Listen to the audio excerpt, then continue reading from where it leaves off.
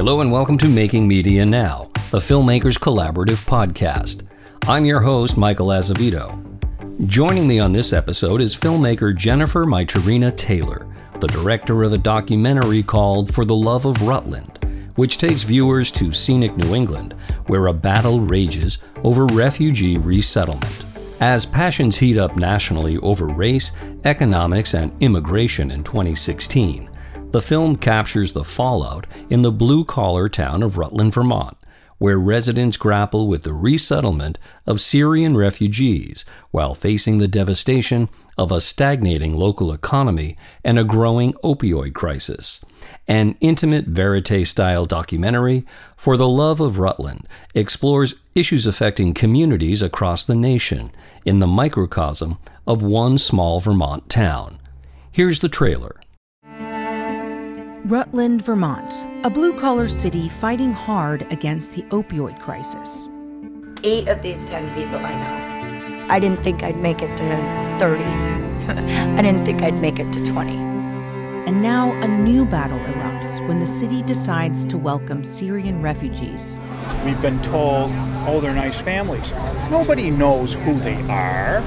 I am not against the little drowning children in the river, but do we really want them to be heroin addicts next week?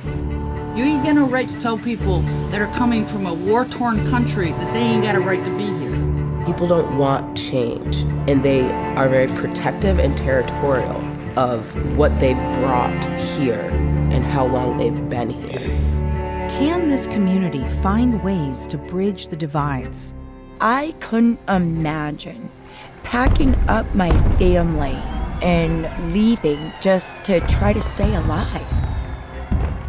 For the Love of Rutland, a special edition of America Reframed with Vermont Public Media's Made Here.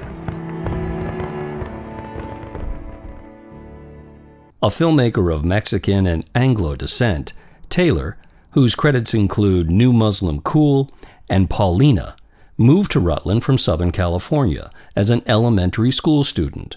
She drew on her own perspectives as a one-time newcomer and making this film about people who are considered outsiders. Making Media Now is sponsored by Filmmakers Collaborative, a nonprofit organization dedicated to supporting media makers from across the creative spectrum. From providing fiscal sponsorship to presenting an array of informative and educational programs, Filmmakers Collaborative supports creatives at every step in their journey. To learn more, visit filmmakerscollab.org. And if you're enjoying this podcast, please subscribe, leave a review, and share. And now on to my conversation with Jennifer Maitorina Taylor.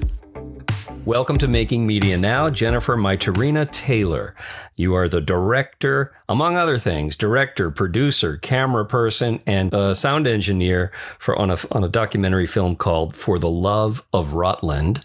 And the Rutland in question is Rutland, Vermont. So, Jennifer, welcome. And first off, I just want to ask you to provide our listeners with a synopsis of the film. It's great to talk to you. I really appreciate it. And yeah, For the Love of Rutland is primarily verite film that traces about 3 years in the life of the small blue-collar town of Rutland, Vermont. And the kickoff of the story is that the town's mayor has decided that the town will start resettling Syrian refugees, partly as a humanitarian gesture and partly as a way to revivify the town, which has been really struggling with the opioid epidemic and income disparities. And so the film follows what happens in the wake of that decision. And when the film begins, it is around the summer of 2016, correct? That's right. Yeah. We started filming in June of 2016. And you have a very personal connection to Rutland also. I do. My family is originally from Los Angeles, and we have very, very deep roots on the West Coast, particularly on my dad's side, as part of his family is actually from Mexico. But when I was in elementary school back in the 70s, my parents decided to move across the country to New England, and they chose Rutland. So I lived there for a good part of my childhood. What prompted them to make such not just a big move in terms of geography, but also, I would imagine, in terms of culture? I think a lot of it had to do with my dad being very curious about the East Coast. He'd never, I think, even been there. And my mother had gone to college back east. So I think she'd had some experience on the East Coast. I think they were just looking for something different. Mm-hmm. It was very much the time when people are going back to the land.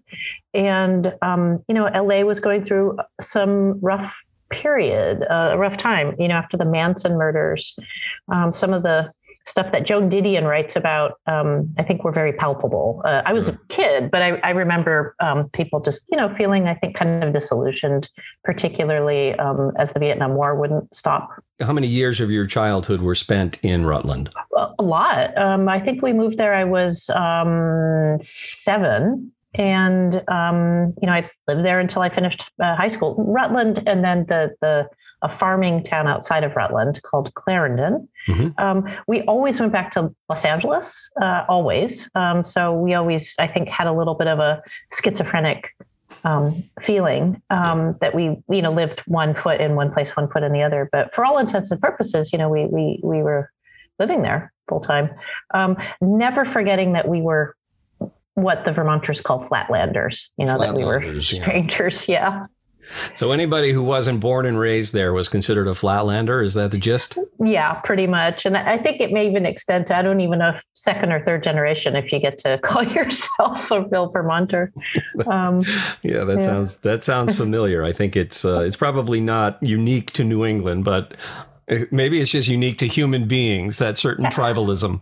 Well, I think it is. And that's actually a lot of what the film's about. But I do think there's something particular in New England that, it's a little bit more traditional. It looks, there's more maybe emphasis placed on, are you really from here? And that really informed, the film. It was partly why I made it, because I had this, somewhat outsider view of a town, despite the fact that I lived there for a long time, kind of never forgetting that,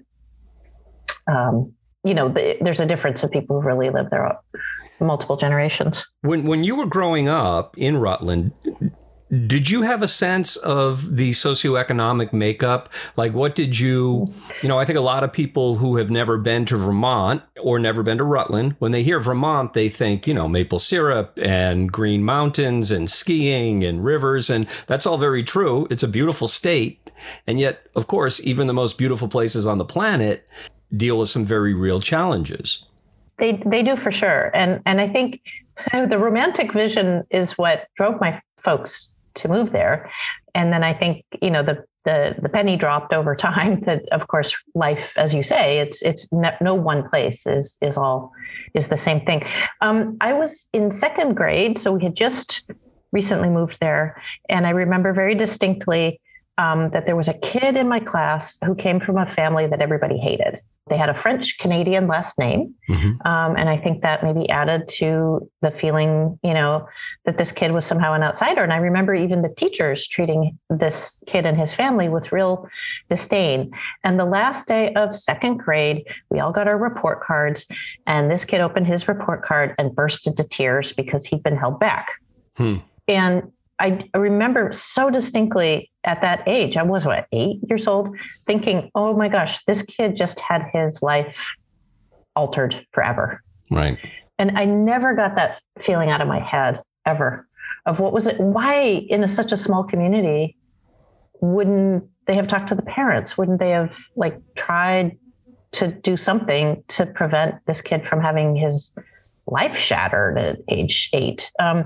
So yeah, that was kind of that may sound very naive, but mm-hmm. It was just such a distinct moment in my life where I realized, oh, this little idyllic place that we've moved to where, we live next to the plumber and across the street from the newspaper publisher. And it's like Babar's Land of the Elephants, where there's a little bit of everybody in one neighborhood, because we came from a kind of affluent neighborhood in LA.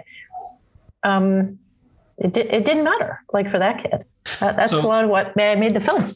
And For the Love of Rutland is not your first film. So I'm curious, what was it that drew you to the story of the plan to have the Syrian refugees resettle in Rutland? Why the return to Rutland for you? Well, Yeah, I mean, I've been making documentaries and features. I think my first feature was I did in 1998. So I've, been making docs for quite some time. I've lived in California for, I came back to California pretty much right after high school. So I've been here back in California forever. There's something that always stayed with me. And it was actually that story that I just told you about the boy from second grade. It always stuck in my mind that, a community as small as Rutland could still create outsiders, could still create people who, for all intents and purposes, are living thousands of miles away, even though they're next door to you. And so it gnawed at me for years and years and years. And my dad passed away about 8 years ago. And I was back, for that horrible event and for the memorial. And I looked around in the town and saw a lot of people wearing ankle monitors and evidence of the opioid epidemic that had gotten really severe. Right. And it made me think, oh, maybe this is a moment to kind of look back at this lifelong kind of question I've had about what's it like to live in a town that's small and yet still feel marginalized. So I started thinking about doing something about the opioid epidemic. And I was told by everybody, including my mother, who still lives in the little solar farmhouse that we built outside the town.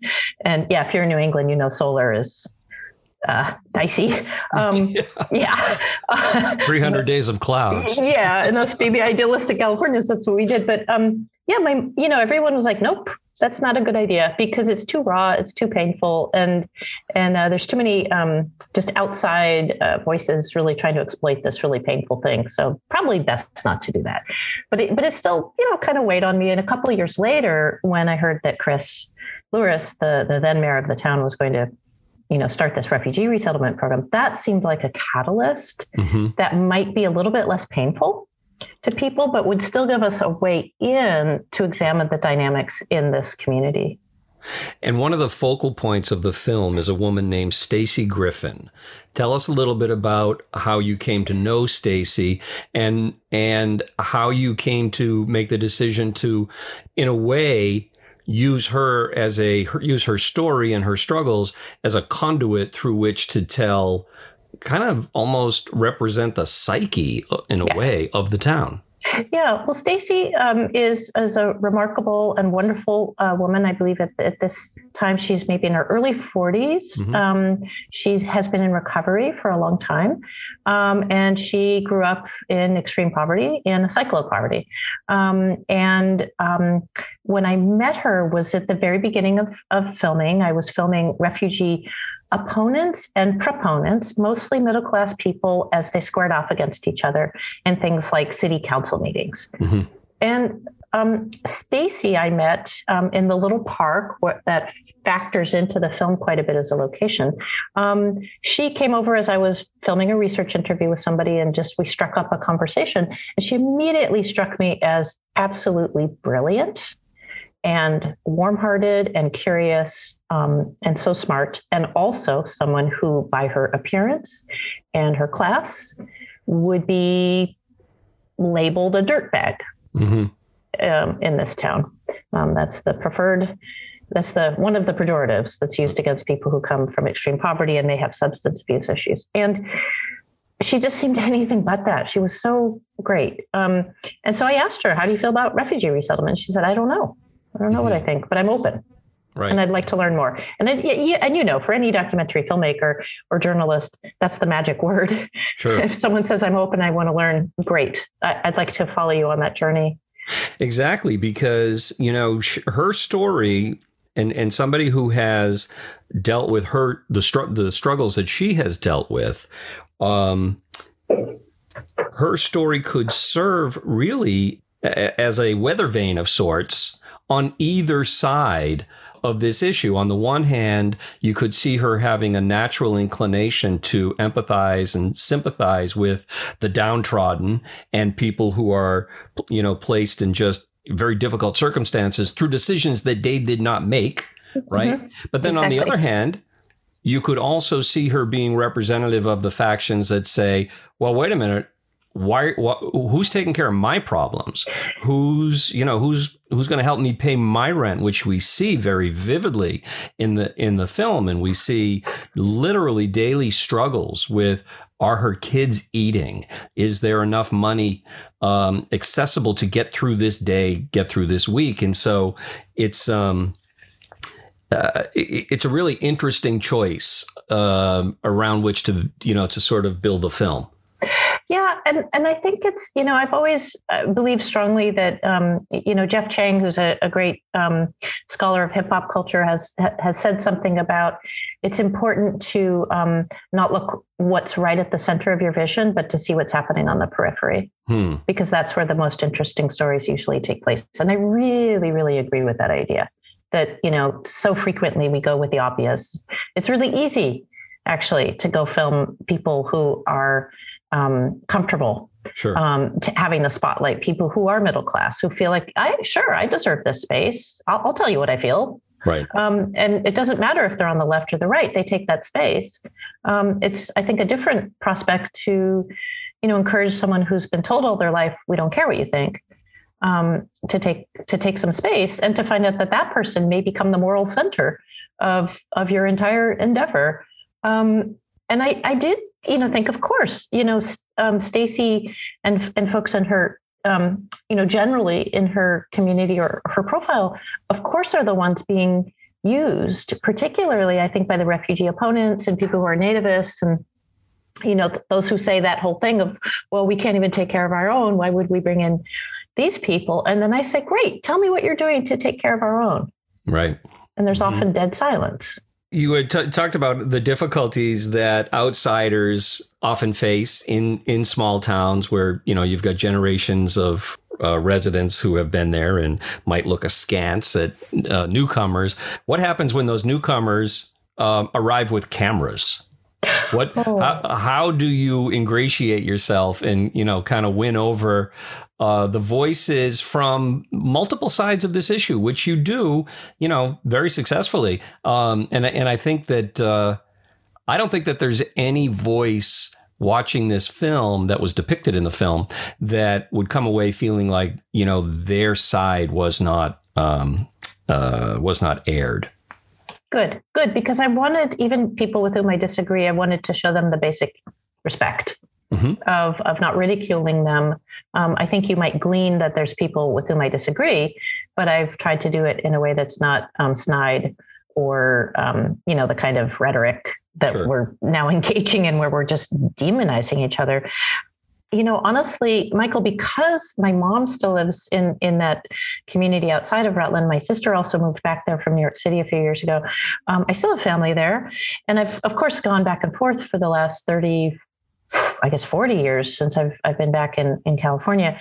A lot of people knew my dad, know my mom, they're very active in the community. So I knew a lot of folks there, or it's such a small community that, the mayor's son plays hockey with my nephew and his wife and my mom, volunteer together at the library, things like that. Sure. Even Stacey, who I hadn't met, turns out her teacher at Vermont Adult Education, where Stacey got her degree, her teacher was my mom's very good friend. Oh, wow. So, almost everybody knows each other. So that also means that you have to really mind your P's and Q's. Sure.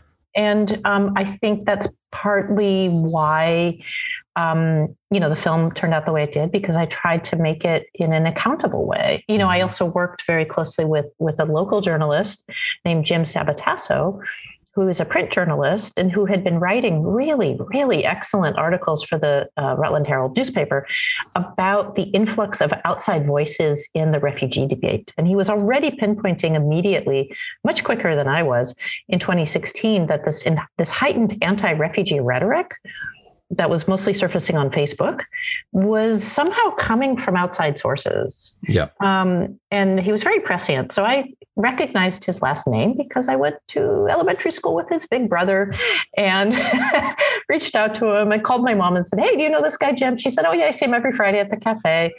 So, I reach out to Jim and say, hey, print journalist, do you want to make a movie? There you go. Threw a camera in his hand and the rest is history. So I also had Jim to really keep me in check since I hadn't lived there in a long time. There were times I think I was misinterpreting things I was seeing. Sure. So it was important to have him there. So there are two large external forces that your film kind of, touches upon. One is kind of the deindustrialization of whatever industry at one time powered much of Rutland. Yep. And then the other is the opioid epidemic. And what's interesting, I always think when those twin factors exist, and your story can be multiplied, unfortunately, by factors of 50 around the country. The deindustrialization of rural towns doesn't just happen.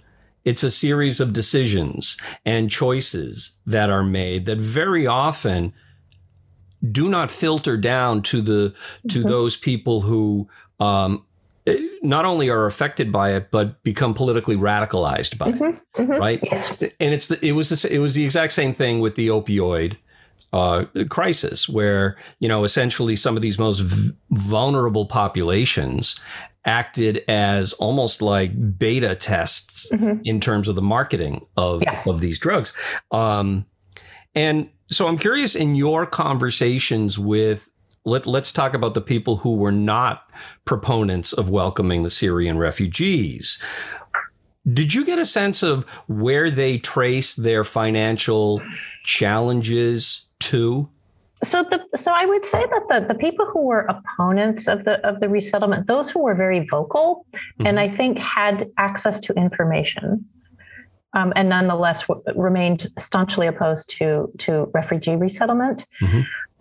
Sadly, I think it did come down to just a fear or a reluctance of the other. I think there was very significant Islamophobia at work. And these were people who were middle class. These were people who were not going to be threatened by losing a job, which is a canard anyway. You don't lose your job to an immigrant or a refugee, particularly in the current job market, or the one even 5 years ago.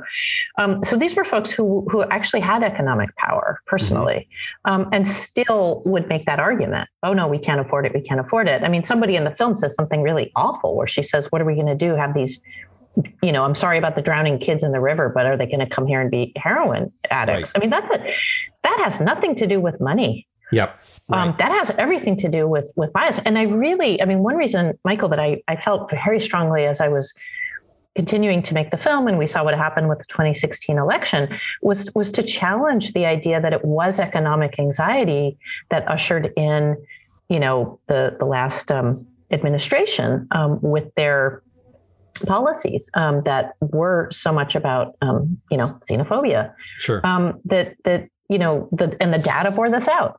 As we saw in the years after the election, it wasn't poor people or working class people who voted that in. It was actually people with money. And the whole economic anxiety breeds racism argument, I think, is BS. I mean, there's probably something to it, but it's manipulated. So yeah, I kept thinking when I was watching your film, I kept thinking of, I'm sure you're familiar with Hillbilly Elegy. Oh yes, but parallel to that, the metamorphosis of the author of Hillbilly Elegy, Mr. Vance, who's now running, I think, for the Senate. That's right, in Ohio. Yeah, which is kind of a fascinating topic in and of itself. But one woman in your film, I think, really touched upon some of the motivators for some of the contingents when she talked about mourning what was lost. Yes,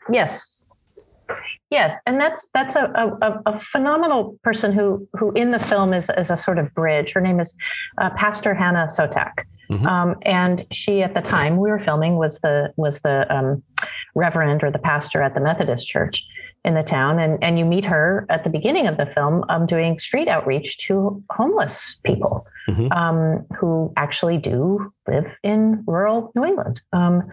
Something that I wasn't aware of, actually, that there are people living, out in the elements, even in wintertime. So Hannah, at a later point in the film, I think really synthesizes beautifully that there's an emotional component to people feeling nostalgic and feeling like they're mourning something that's lost.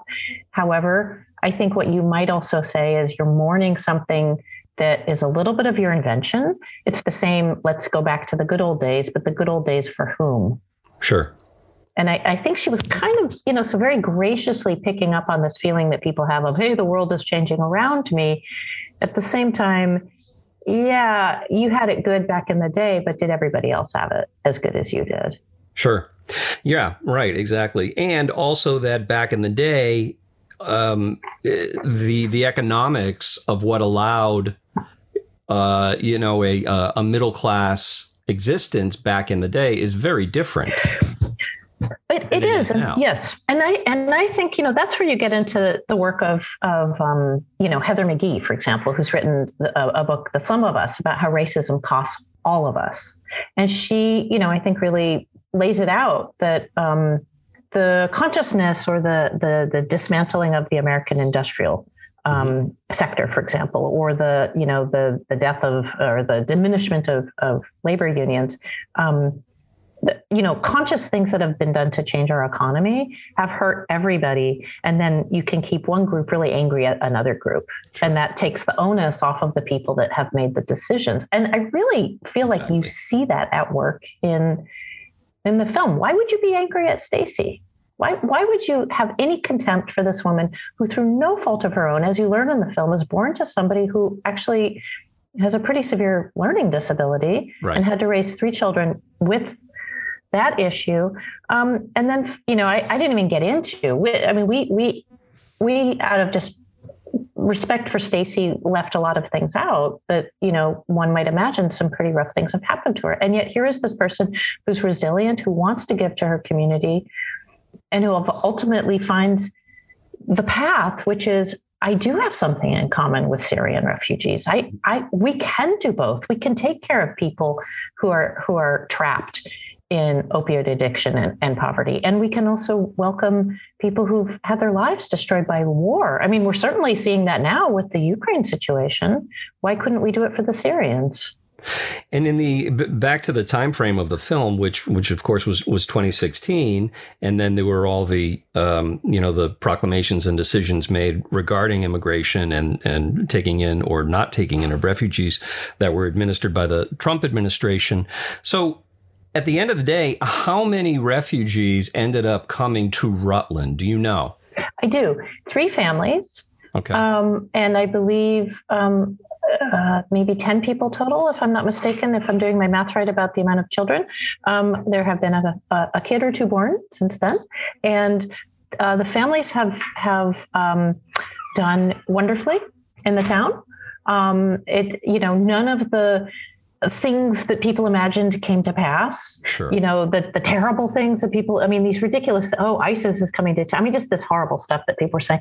But also on the other side of folks who wanted the refugees to come, imagining that it was going to magically transform the town.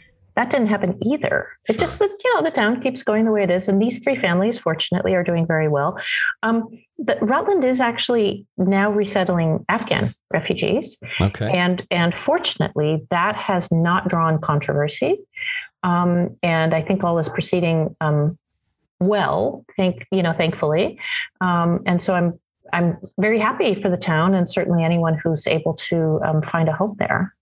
And do you have any sense of how the town is faring along the lines of dealing with the issues of drug addiction? There's a scene in the movie that you capture, just a searing headline in the local paper that says, "One day, one town, 11 overdoses," which, in a big city probably doesn't sound like a lot, but for a small town, that's quite a bit. But since the time you wrapped up your film, there's been a lot of settlements in terms of drug companies that are paying settlements. I have no idea if and when that's going to trickle down to actual treatment. You often hear that's we're not going to admit having done anything wrong, but we're going to pay these tens of millions of dollars to drug rehabilitation and treatment centers. So do you have a sense of how Rutland is faring relative to how it was when you were shooting? I wish I had a better sense. Obviously, the pandemic, we went into lockdown literally 4 days after I finished the film. Oh, wow. So, that's prevented me from visit. I was able to visit for a minute when things were a little better last summer, but I didn't get a good sense of what was happening in the town. Stacy has told me that she thought the pandemic was just absolutely brutal on people in recovery, because being in lockdown means you can't go to group. Right. It's harder to kind of keep your community going. And obviously the level of despair and alienation that we all felt, I think, during the worst days of the pandemic, I think was especially hard for people, working to maintain their sobriety. So she related to me that there was an upsurge in overdose deaths, and not a good situation. I don't know, and I hope very much now that hopefully the worst of the pandemic is passing, that people are going to be able to get back and get more treatment. And that will be, I think, something probably communities again all over the country are going to need to really look at and try to take care of folks who are, suffering from this disease. And, another factor that was hugely impacted by the pandemic was you had a lot of urban dwellers who were seeking refuge in places like Vermont and maybe even Rutland. Do you have any idea whether the sort of the socioeconomic profile of Rutland has improved at all? I don't think it has that much. I think there's probably been some improvement. Unfortunately, poor Rutland has a, kind of a bad reputation. And, Chris at the beginning of the film says people call it a crap hole. And, that was obviously something I wanted to play off with the film to show that even if it's a town that, manifestly has been through some hard times, it doesn't make it that. And in a certain sense, Stacy, you had said she represents the psyche of the town. And that's also a reason I wanted to really focus on her, because she's somebody who's looked down on. And yet when you really get to know her, she has so much to give. So I think Rutland has a reputational, thing that it works against. And then, there's some surrounding towns that are much more affluent that I think have been more successful probably in drawing flatlanders. I know when we moved there, a lot of other families similar to my family had moved there. Idealistic people, most of them Unitarians, who left other religions, as was the case with my dad, who was a Catholic, who then became Unitarian. And, by the 80s, everyone was gone. Mm-hmm. And we were the only ones who stayed. Everybody else went back to the city. I don't know if there's been a similar kind of wave now. So you mentioned the mayor. When the film begins, the mayor is Chris. Is it Louras? Louras. Okay, sure. Yeah. And he's up for re-election in 2016. And it's so fascinating. Tip O'Neill had that expression that all politics is local. Mm-hmm. And Lord, does that really come through in your film, And, no spoilers here, but the election doesn't really turn out mm-hmm. to his advantage. A couple of questions here. Do you know what he's doing now? And do you know how the man who won the mayoral election in Rutland that year, how he's faring? Well, with regard to the first thing, the current mayor, Dave Valere, who I think is also somehow Chris's in-law. Of course. I wouldn't expect anything less. Exactly. I think Dave is actually doing quite well. He's been much more supportive of resettlement, as far as I understand, than he was the first time around. And I think people involved in that effort feel that's going very well, which mm-hmm. is, again, wonderful. I should say, Chris, after we finished the film, had a terrible thing happen to him and his family. And we didn't refer to it in the film at all. Of course, it wasn't within the time frame of what we were filming. But I believe it was late 2019, his son and his nephew both died in a shooting incident that also had to do with opioids and mental health issues. And it was terrible. Just a horrible situation. So, what was good, I suppose, if there's anything that can be said that's good, it's not commensurate at all with what happened, but the town did turn out to really support him. And I think even people who hadn't voted for him or who had beef with him about resettlement and other issues, I think, showed their best at that time. So I just, it's heartbreaking what happened to his family. So he's not in public life anymore, as far as I understand. I'm not exactly sure what he's doing now, but, I think he put his all into that community. And I think is an example of someone who, like everyone in the film, actually, regardless of their ideological stance, really loves their town. I mean, that's why I named it For the Love of Rutland. Both, it connotes a little exasperation, like when you hit your toe, you might go, oh, for the love of Pete. So there's a little built-in exasperation, but I also feel like everyone there has the sense of, this is our home. It's a nothing town. There's a million towns like it everywhere. But when it's your town, you care about it. Well, absolutely, because, that reinforces the love part of your title, because, part of loving something or someone is you also, you love them in spite of the imperfection. Exactly. And the challenges. Exactly. And I came to, I didn't want to live there. I didn't want to leave California. I mean, I was young, but I actually hated the fact that we left. Our entire family was back in LA. And I didn't like the weather. I didn't like the fact that there was no pool in the backyard. I didn't like the fact that we didn't have an avocado tree, like all these things that we had when I was a But what about all that maple syrup? Kid. Oh, maple syrup. Yeah. Maple syrup's the one. Yeah. My dad developed the maple margarita, which is really disgusting, but that was his thing. So I didn't want to be there. I left, almost as soon as I could. But I knew my whole life as an adult that also there are wonderful, beautiful things that I learned living in a community like that. And I needed to kind of bring it back together. And after my dad died, I really needed to actually process why he loved that town so much and search in a certain sense for why that ended up being a place that he and my mother decided to stay, despite being, from a different place. And I think, so that's the touchy-feely part of why I did it. But it was really, I often was trying to look at the town through his eyes. Well, you certainly succeeded in making a very thought-provoking, eye-opening, and really compassionate film. It's called For the Love of Rutland, and it's currently available through numerous streaming services, particularly through the worldchannel.org, which is carried by, I imagine, almost every, cable provider.